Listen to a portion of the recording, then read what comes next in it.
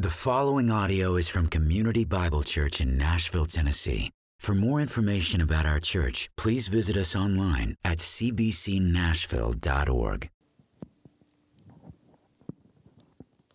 Please remain standing in honor of God's word. Our scripture reading today is Romans 8, 1 through 11. There is therefore now no condemnation for those who are in Christ Jesus. For the law of the Spirit of life has set you free in Christ Jesus from the law of sin and death. For God has done what the law, weakened by flesh, could not do. By sending his own Son in the likeness of sinful flesh, and for sin, he condemned sin in the flesh, in order that the righteous requirement of the law might be fulfilled in us, who walk not according to the flesh, but according to the Spirit. For those who live according to the flesh set their minds on the things of the flesh, but those who live according to the Spirit set their minds on the things of the Spirit. To set the mind on the flesh is death, but to set the mind on the Spirit is life and peace. For the mind that is set on the flesh is hostile to God, for it does not submit to God's law. Indeed, it cannot. Those who are in the flesh cannot please God. You, however, are not in the flesh, but in the Spirit, if in fact the Spirit of God dwells in you. Anyone who does not have the Spirit of Christ does not belong to him. But if Christ is in you, although the body is dead because of sin, the Spirit is life because of righteousness. If the Spirit of him who raised Jesus from the dead dwells in you, he who raised Christ Jesus from the dead will also give life to your mortal bodies through his Spirit who dwells in you.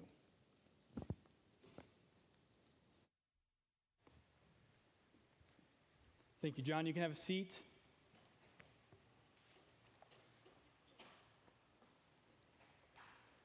We are continuing our march through the Gospel of John. As we near the end of the Gospel of John, I hope you've had some time to reflect on just how fruitful and wonderful this study has been. I hope it has been for you. It has definitely been for me to walk through this wonderful gospel. And so today, though, is the day. Today is the day. We see today the question is answered for us. Is Christ a liar? Is Christ a lunatic? Or is he Lord? Is Christ a liar? All the things that he proclaimed, all the things that he taught, all of these wild, seemingly, understandings of the law and the prophets, were they lies? Were they false? Were they not true? Were they not life-giving? Was he a liar? Or was he a lunatic? Was he crazy? Did he actually think that he and the Father were one? Did he actually think he was going to die and be risen from the grave? Or is he in fact Lord? Is he who he said he is? Last week, we saw many places where John talks about in accordance with the Scriptures, to fulfill the Scriptures. And we're keeping it in line with that. There are plenty of Old Testament and, of course, New Testament places where where the resurrection is referenced. The first, probably a most common one, Isaiah 53. Verse 5, but he was pierced for our transgressions. He was crushed for our iniquities. Upon him was the chastisement that brought us peace. And with his wounds we are healed. Again in Isaiah 25, verse 8. He will swallow up death forever, and the Lord God will wipe away tears from all faces, and the reproach of his people he will take away from all the earth. For the Lord has spoken. We see places like in Zechariah chapter 12, verse 10. And I will pour out on the house of David and the inhabitants of Jerusalem a spirit of grace and pleas for mercy, so that when they look on me, on him whom they have pierced, they shall mourn for him, as one mourns for an only child, and weep bitterly over him as one weeps over their firstborn. We see places in Hosea 6. We see places in Psalm 16. But the first reference of our salvation, the first reference goes all the way back to Genesis 3. Verse 15, I will put enmity between you and the woman, between your offspring and her offspring. He shall bruise your head, and you shall bruise his heel. Immediately from the fall, we see the promise of redemption. And now we get into our text this morning of John 20. And I know I just had you guys sit down, but if you would, please stand as we read the word of the Lord this morning from John chapter 20. Starting in verse 1. Now on the first day of the week, Mary Magdalene came to the tomb early while it was still dark and saw that the stone had been taken away from the tomb. So she ran and went to Simon Peter and the other disciple, the one whom Jesus loved, and said to them, they have taken the Lord out of the tomb, and we do not know where they have laid him. So Peter went out with the other disciple, and they were going toward the tomb. Both of them were running together, but the other disciple outran Peter and reached the tomb first. And stooping to look in, he saw the linen cloths lying there, but he did not go in. Then Simon Peter came following him and went into the tomb. He saw the linen cloths lying there and the face cloth, which had been on Jesus' head, not lying with the linen cloths, but folded up in a place by itself. Then the other disciple who had reached the tomb first also went in, and he saw and believed. For as yet they did not understand the scripture, just that he must rise from the dead. Then the disciples went back to their homes. But Mary stood weeping outside the tomb. And as she wept, she stooped to look into the tomb. And she saw two angels in white sitting where the body of Jesus had lain, one at the head and one at the feet. They said to her, Woman, why are you weeping? She said to them, They have taken away my Lord, and I do not know where they have laid him. Having said this, she turned around and saw Jesus standing, but she did not know that it was Jesus. Jesus said to her, Woman, why are you weeping? Whom are you seeking? Supposing him to be the gardener, she said to him, Sir, if you have carried him away, take me where you have laid him, and I will take him away. Jesus said to her, Mary. She turned and said to him in Aramaic, Rabboni, which means teacher. Jesus said to her, Do not cling to me, for I have not yet ascended to the Father. But go to my brothers and say to them, I am ascending to my Father and your Father, to my God and your God. Mary Magdalene went and announced to the disciples, I have seen the Lord, and that he had said these things to her. Thank you. You may be seated. Let us pray.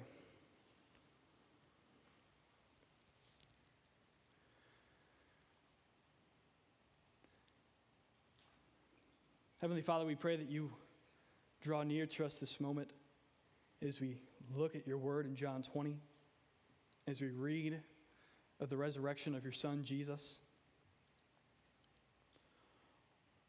Lord, tend to our minds, tend to our hearts. Let your words transform us, conform us more and more into the image of your Son, Jesus. Be with us all, Lord, as we hear this message. Be with me, a broken vessel, that I may preach your word accurately. Lord, we pray all this in your Son's name. Amen. So chapter 20 starts with seemingly this transitional piece, helping us set the plot, helping us transition from his burial to his resurrection, now on the first day of the week. But that's not something that should be just transitional. That's not something that we should just simply overlook or pass over. On the first day of the week, in New Testament language, refers to the Lord's Day, refers to Sunday, today. This also refers to the Sabbath, going all the way back to Exodus 20, and the giving of the 10 Commandments, the fourth commandment being, keep the Sabbath, keep it holy. Isaiah 58 talks about how on the Sabbath we are to keep it holy, that we are to not do the pleasures of our own heart, but do what pleases God. is a day of rest. Other places in Scripture, in the New Testament, that speak of the first day of the week, Acts chapter 20, verse 7. On the first day of the week, when we gather together to break bread, Paul talked with them, intending to depart on the next day, and he prolonged his speech until midnight. They were worshiping together all day until the clock struck midnight. And they broke bread together. They fellowshipped with one another. They partook of the Lord's Supper. Other places is in 1 Corinthians chapter 16. Not 2 Corinthians, 1 Corinthians. 1 Corinthians 16, first two verses, where Paul writes this, "Now concerning the collection for the saints, as I directed the churches of Galatia, so you also are to do. On the first day of the week, each of you is to put something aside and store it up, as he may prosper, so that there will be no collecting when I come. So that there will be no labor. There will be no work done on the Sabbath." And I think we would be remiss to just jump over this here in the beginning of John 20 and see the importance of the resurrection happening on the first day of the week. We celebrate Christ's resurrection on the first day of the week, on Sunday, today, the Lord's Day. On Easter, what do we say Easter is? Another way for saying Easter is Resurrection Sunday, which I find interesting. Almost implying that every other Sunday isn't Resurrection Sunday. But every Sunday, we come and celebrate the resurrection of our Savior. It's not just an Easter thing, it's a weekly thing. Every time we gather, we celebrate Christ's resurrection, Christ's defeat of death, his propitiation of our sins. And we may disagree, and there are many different understandings of how one would hold to a Sabbath, what rest looks like. But I think we would be remiss to skip over this and not say that the Lord still does command us to hold some sort of rest, to hold some sort of Sabbath. But what we also see in verse 1, Mary Magdalene came to the tomb early while it was still dark and saw that the stone had been taken away from the tomb. This text, I think, for all of us, and especially, and not just women, but especially women, we can assume that Mary Magdalene was not by herself, right? As we look at in verse 2, Mary said to John and Peter, "They have taken the Lord out of the tomb, and we do not know where they have laid him." We can assume that there are other women with her. We're not sure who, but we can safely assume that. And they're there close to the tomb. What did the disciples do after the crucifixion? They ran. They hid. They scattered out of fear. But these women seemed not to. They seemed, in fact, to draw closer, to stay near to the tomb, to watch over, and be near their Savior's body. And again, in verse 10 and 11, the disciples went back to their homes, but Mary stood weeping outside the tomb. I think we can be inspired. I think we can admire Mary and the other women that were there. Their love, their broken hearts over their Savior's death, and their love for their Savior. And I think they're an inspiration for all of us, but especially for women of God, for women of the church. So we read in verse 1 that she saw that the stone had been taken away from the tomb, and immediately she ran and went to Simon Peter and the other disciple, whom, as it says, the one whom Jesus loved. Now, we see this also in verse 4. When I first read this, I was talking with Jeremy about this when I first read this a couple weeks ago. Verse 4, it says, both of them were running together, but the other disciple outran Peter and reached the tomb first. I read that, I was like, John, relax. It's not a competition, okay? You're fine. Great, congratulations. You're faster. You're the one who Jesus loved. Congratulations. Now, obviously, that's not who it was intended, but as if Jesus didn't love Simon Peter, didn't love any of the disciples, but I just thought that was humorous. But we see that John arrives to the tomb first, as they immediately heard the news from Mary. And as they arrive, John doesn't enter the tomb. He does see the linen cloths there, not obviously on Jesus' body. But he doesn't enter the tomb. There are two logical reasons as to why that probably happened. One, either out of reverence for where his Savior had been laid.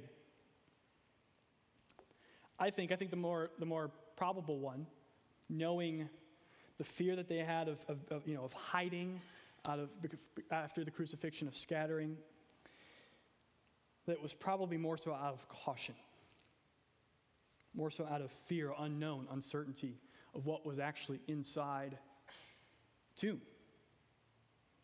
And at this point, they're not thinking Christ has resurrected. Even still, after verse 10, they're not thinking that Christ, he is resurrected.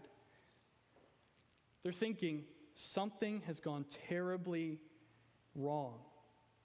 And as Peter enters into the tomb, he sees the linen cloths. He also sees the cloth that was on Jesus' head, and sees that it wasn't torn up, it wasn't disrespected in any way, it wasn't disdained. But rather he saw that it had been folded up in a place by itself. And what's interesting about the face cloth is, as Calvin says, it's an imagery. He says, Christ, by laying aside the tokens of death here, the imagery of the face cloth and the linens, intended to testify that he had clothed himself with a blessed and immortal life. But they didn't see that. They did not understand what Christ had said. They didn't understand the Old Testament passages that we read about the resurrection.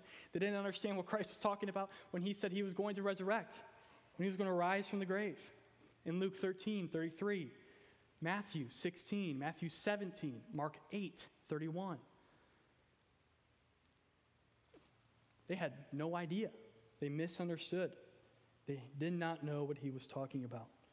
So instead, they're thinking the worst here of that Christ's body in some way has been violated, that these Roman guards, these Roman soldiers have taken away his body to do who knows what, to burn it, to feed it to the wolves, to do something vile to their Savior's body.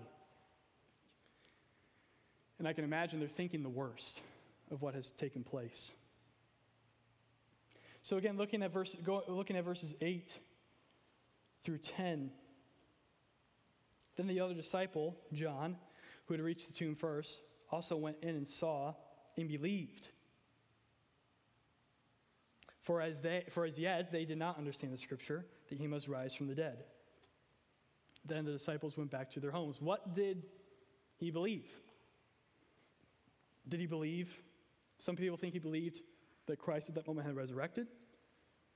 But more likely, John, Peter, believed just simply Mary's testimony, Mary's story. Yes, his body has gone somewhere. We don't know where he has been taken.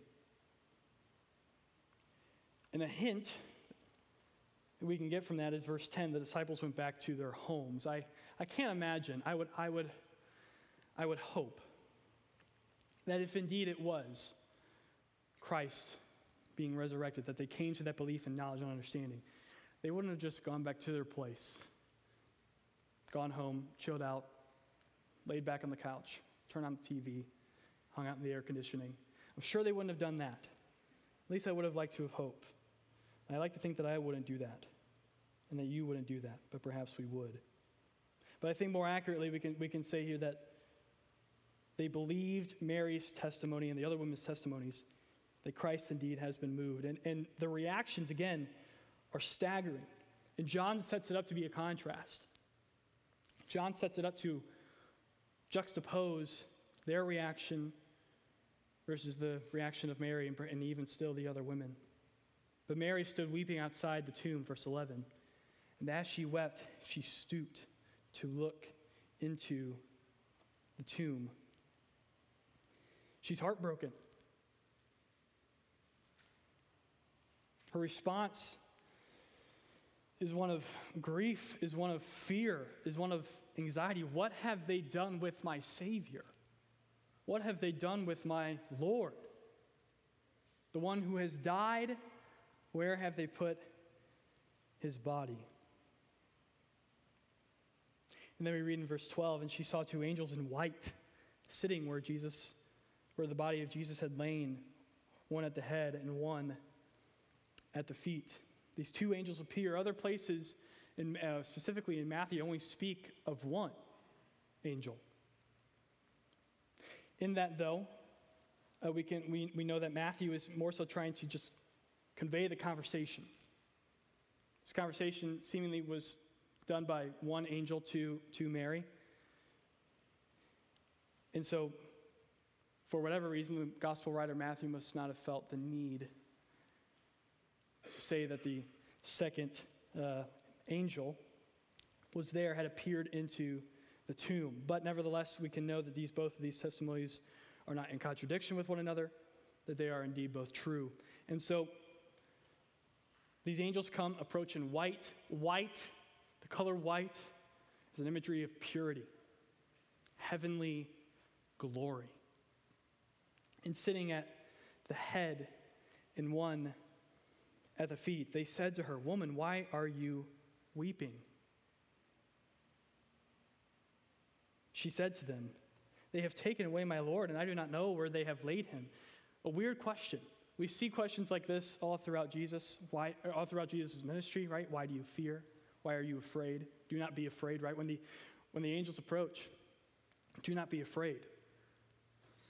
I mean, come on now. These angels weren't the most, we know through Scripture, weren't the most appealing to the eye, weren't the most comforting to the eye. We see these, it's almost as if, why are you weeping, is almost as if there's a tone almost here that the angels give.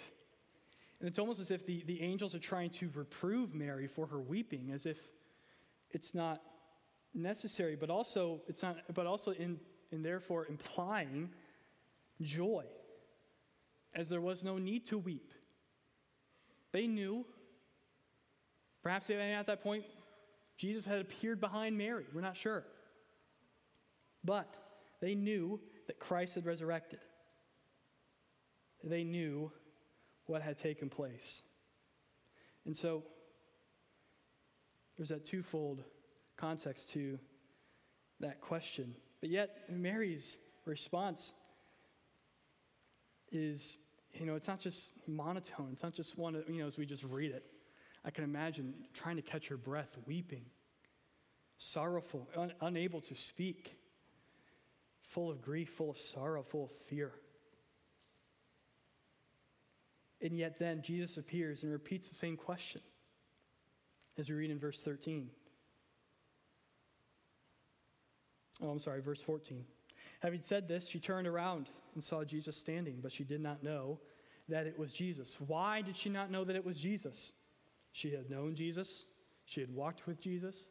She was a friend of Jesus. She thought he was the gardener, the one tending to the tomb.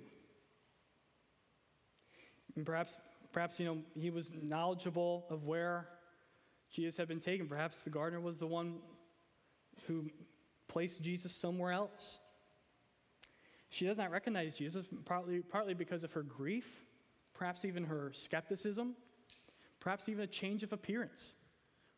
We know that death, especially crucifixion being a brutal way to die, does a lot to a body. When people die, and sometimes at open caskets, it's kind of hard to recognize them. They don't look how they usually do, especially after a gruesome death. They would not look the same. And so it's either that, or perhaps even divine intervention. We see in places in Luke 24, verse 16, where the disciples are unable to recognize their Lord, their teacher, their rabbi, the one whom they followed. But nevertheless, Mary doesn't recognize her Savior. And yet, how does Mary come to recognize Jesus? Verse 16. Jesus said to her, Mary. He called her by name. When perhaps you or your kids have gotten yourself lost in a grocery store or at the playground, and kids are running around and you or your child is looking frantically around for you and they can't find you and they end up in tears. And then either you walk to them or they immediately lock eyes with you and they run to you. And what do? They cling.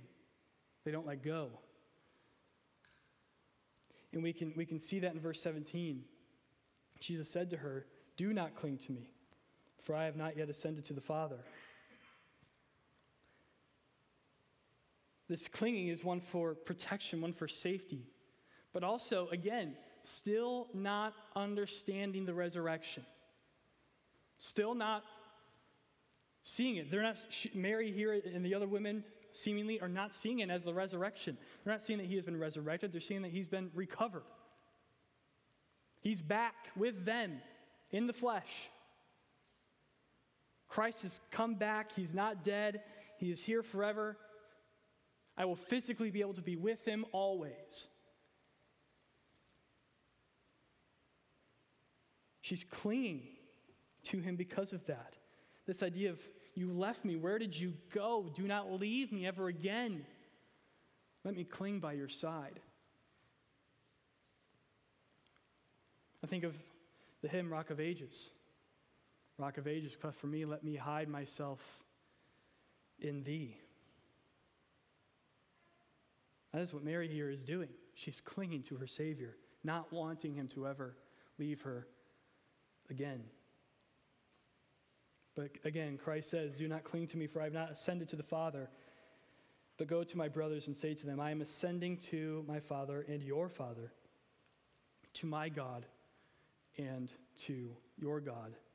Mary Magdalene went and announced to the disciples, "And I've seen the Lord," and that he said these things to her. The resurrection story probably is not all that foreign to you. If this is your first time here, this is your first time in a church, if this is your first time hearing this message,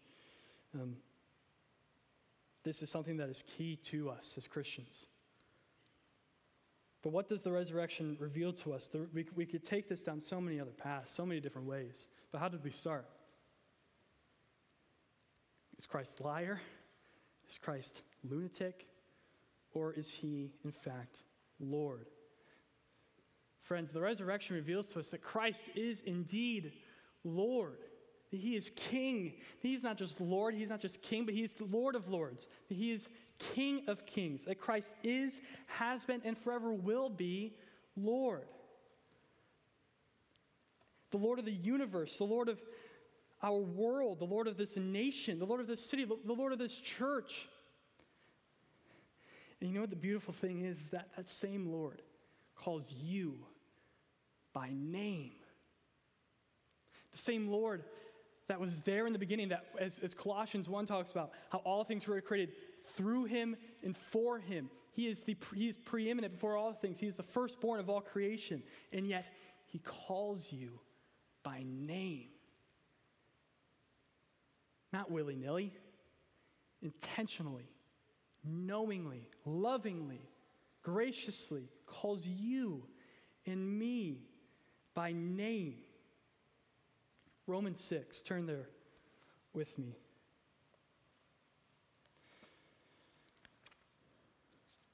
I think Jeremy alluded to this last week.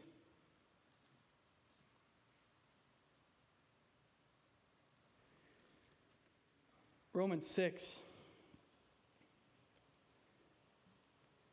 think as a helpful application for us for the resurrection of Jesus. Verse 1, what shall we say then? Shall we to continue in sin that grace may abound? Shall we go on sinning? Grace is good. Why not more grace? To get more grace, you probably need to sin more. Shall we go on sinning that grace may abound? By no means. Why? How can we who are dead in sin still live in it? How can we who have been raised with Christ still be a slave to sin? Verse 3, do you not know that all of us who have been baptized into Christ Jesus were baptized into his death? We were buried, therefore, with him by baptism into death, in order that, just as Christ was raised from the dead by the glory of the Father, we too might walk in newness of life. The resurrection shows us not that death has been defeated, sin has been defeated, and we are a slave to sin no more. But we are a slave to righteousness, not out of a fear, but out of a childlike obedience, out of a love for our Savior. Out of a love, as John puts in his letter, 1 John, that we love because he first loved us. So much so that while we were still sinners, he called you and me by name. Isn't that glorious? Isn't that, it is, to think a wretched sinner like me, that he would call me by name. He knows my sin. He knows my wretchedness. He knows my desires. He knows that my desires he knows that I will still sin even after calling me by name. And yet he still did so. You say, Brennan, you don't know. You don't know my wretchedness. You don't know my sin. Get in line. Join the club. We are all such wretched sinners, and may God be merciful to us. But thanks be to God, he has. Next chapter, Romans 7, Paul talking about his Christian life, where he wishes to do as he ought to do, but he cannot. But for what he hates, he still does. Oh, what wretched man I am. Who will save me from this body of death? Praise be to God our Father through our Lord Jesus Christ. Yeah, you are a sinner. And in fact, you and I are in need of salvation. In need of one who is not a liar, in need of one who is not a lunatic, in need of one who in fact is Lord, who was truly God and truly man, who didn't just die, but was risen from the grave, who didn't just hang out with death, didn't engage with death, but defeated death. Not for himself, but for us too. The resurrection proves to us, friends, that Christ is not liar, he's not lunatic, but he, in fact, is our Lord and Savior. And then what shall we say? Shall we go on sinning? No. We are in Christ. Verse 7 of Romans 6. For one who has died has been set free from sin. Now, if we have died with Christ, we believe that we will also live with him. We know that Christ, being raised from the dead, will never die again. Death no longer has dominion over us. Romans 8, there is no longer any condemnation for those who are in Christ Jesus. Verse 10, for the death he died to sin once for all. But the life he lives to God. So you must consider yourselves dead to sin and alive to God in Christ Jesus. Let not sin therefore reign in your mortal body, but make you obey its passions. I believe it's John Owen or John Edwards. I always get them mixed up. But I believe it's John Owen. A great line, be killing sin or sin will kill you. Be killing sin, or sin will kill you. Romans 8 talks about the mortification of our sins. Be putting to death the deeds of the flesh. And we do so by knowing that we are set free from our sin because of the resurrection of Christ. Verse 13, do not present your members to sin as instruments for unrighteousness, but present yourselves to God as those who have been brought from death to life, and your members to God as instruments for righteousness, for sin will have no dominion over you, since you are not under the law, but under grace. The resurrection of Christ fulfilled, friends, this covenant of works. Back in Romans 3, we see the covenant of works instituted. Now, we live under the covenant of grace. Why? Because Christ fulfilled the covenant of works for you, for me, and yet died and is resurrected from the grave. The celebration of Christ's resurrection is not an Easter thing. It is a weekly thing. It is a daily thing. That we have been made dead to sin and alive in Christ. Going back to Isaiah 61, verse 10. We now have the imputed righteousness, this robe of righteousness, this garment of salvation, which is Christ. Death has no dominion. Sin has no dominion. Why? Because Christ is not dead. He is alive.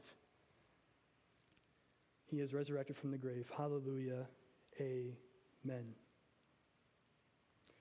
As we look towards communion, this is what we celebrate. Matthew 26, verses 26 through 29. Now as they were eating in the upper room, Jesus took bread and after blessing it, broke it and gave it to the disciples and said, "Take, eat, this is my body." And he took a cup, and when he had given thanks, he gave it to them, saying, "Drink of it, all of you, for this is my blood of the covenant, which is poured out for many for the forgiveness of sins. I tell you, I will not drink again of this fruit of the vine until that day when I drink it new with you in my Father's kingdom." Again, 29, alluding to the wonderful resurrection of our Savior. There's a wonderful sermon about 5 years ago, I think actually exactly 5 years ago, from Ligon Duncan at a Together for the Gospel conference. And I thought it was so great, I felt like I had to steal it from him. When Jesus says here in verse 26 of Matthew 26, "Take, eat, this is my body," do you know the last time those words were said almost verbatim? Genesis 3, verse 6. She took and she ate. What seems so small to Adam and Eve, in eating of the fruit, in which became the bringing in of sin, and not just to their lives, but the lives of all of man for eternity. They had no idea the ramifications, and yet, here we see Christ in Matthew 26. "Take, eat, this is my body, broken for you. This is my cup. This is my blood of the covenant, which is poured out for many for the forgiveness of sins." Friends, take and eat, what became verbs of sin and destruction became verbs of salvation. Not just because of his death, but because of the resurrection of Christ. If you believe this message, that Christ is not liar, that Christ is not lunatic, but he is indeed Lord of lords, King of kings, your Lord, your Savior, your one and only Savior, this table is for you. This is a family meal for those who profess faith in Christ. I thought the Heidelberg Catechism puts it well in questions 81 and 82. Who shall come to the Lord's table? Those who are displeased with themselves because of their sin, but who nevertheless trust that their sins are pardoned and that their remaining weakness is covered by what? By the suffering and death of Christ, by the shedding of his blood. And who also desire more and more to strengthen their faith and to lead a better life for Christ. Hypocrites, though, and those who are unrepentant, however, eat and drink judgment upon themselves. If you are not a believer in Christ, in fact, even if you're in knowingly unrepentant sin, we would ask that you not partake of this meal. That you would instead look to Christ, hear this gospel message, and come to salvation. Repent of sin and have faith and faith alone that Christ is your one and only Savior. But if that is you this morning, if that is you who doesn't have faith, who is living in unrepentant sin, please come to me. Please come to Jeremy, any of us, any of the elders. We would love to not chastise you, mock you, ridicule you, try and break you of your sin, but embrace you with the same love, grace, and mercy that our Savior has shown us and given to us. But again, if you are indeed a follower of Christ, one who sees the resurrection and goes, that is my Savior, that is my Lord, that is King of Kings, come and eat and drink of this wonderful family meal. Because Christ, again, is not liar, he is not lunatic, but he is Lord. Amen. Let us pray.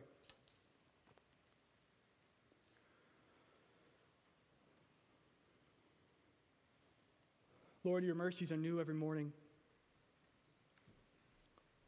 Lord, while we were still sinners, you sent your Son to die for us.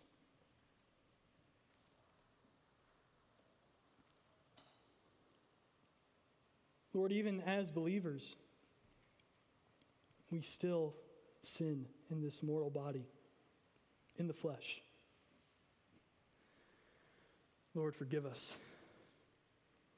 Draw us to repentance. Help us to be killing sin. Help us to not sin, Lord. When we see sin in ourselves, when we see sins in a fellow brother or sister, help us to lead them to repentance, as Galatians 5 and 6 talks about, in a spirit of gentleness and kindness. Lord, as we approach your table, as we eat of this wonderful meal, help us to know why we are celebrating, not for our own sanctification, not for our saving, Lord, but we do this to remember, to celebrate what you have done. And we do this every week in anticipation of your Son's second coming, where he will make all things new and usher in fully the new heavens and the new earth. Lord, by this, renew us. And again, by this, draw us closer to yourself. And help us to see that Christ indeed is no longer on that cross, but his once for all atoning sacrifice and resurrection has indeed bought us and redeemed us and eternally secured us until we acquire possession of it in heaven. Lord, we pray all this in your Son's name. Amen.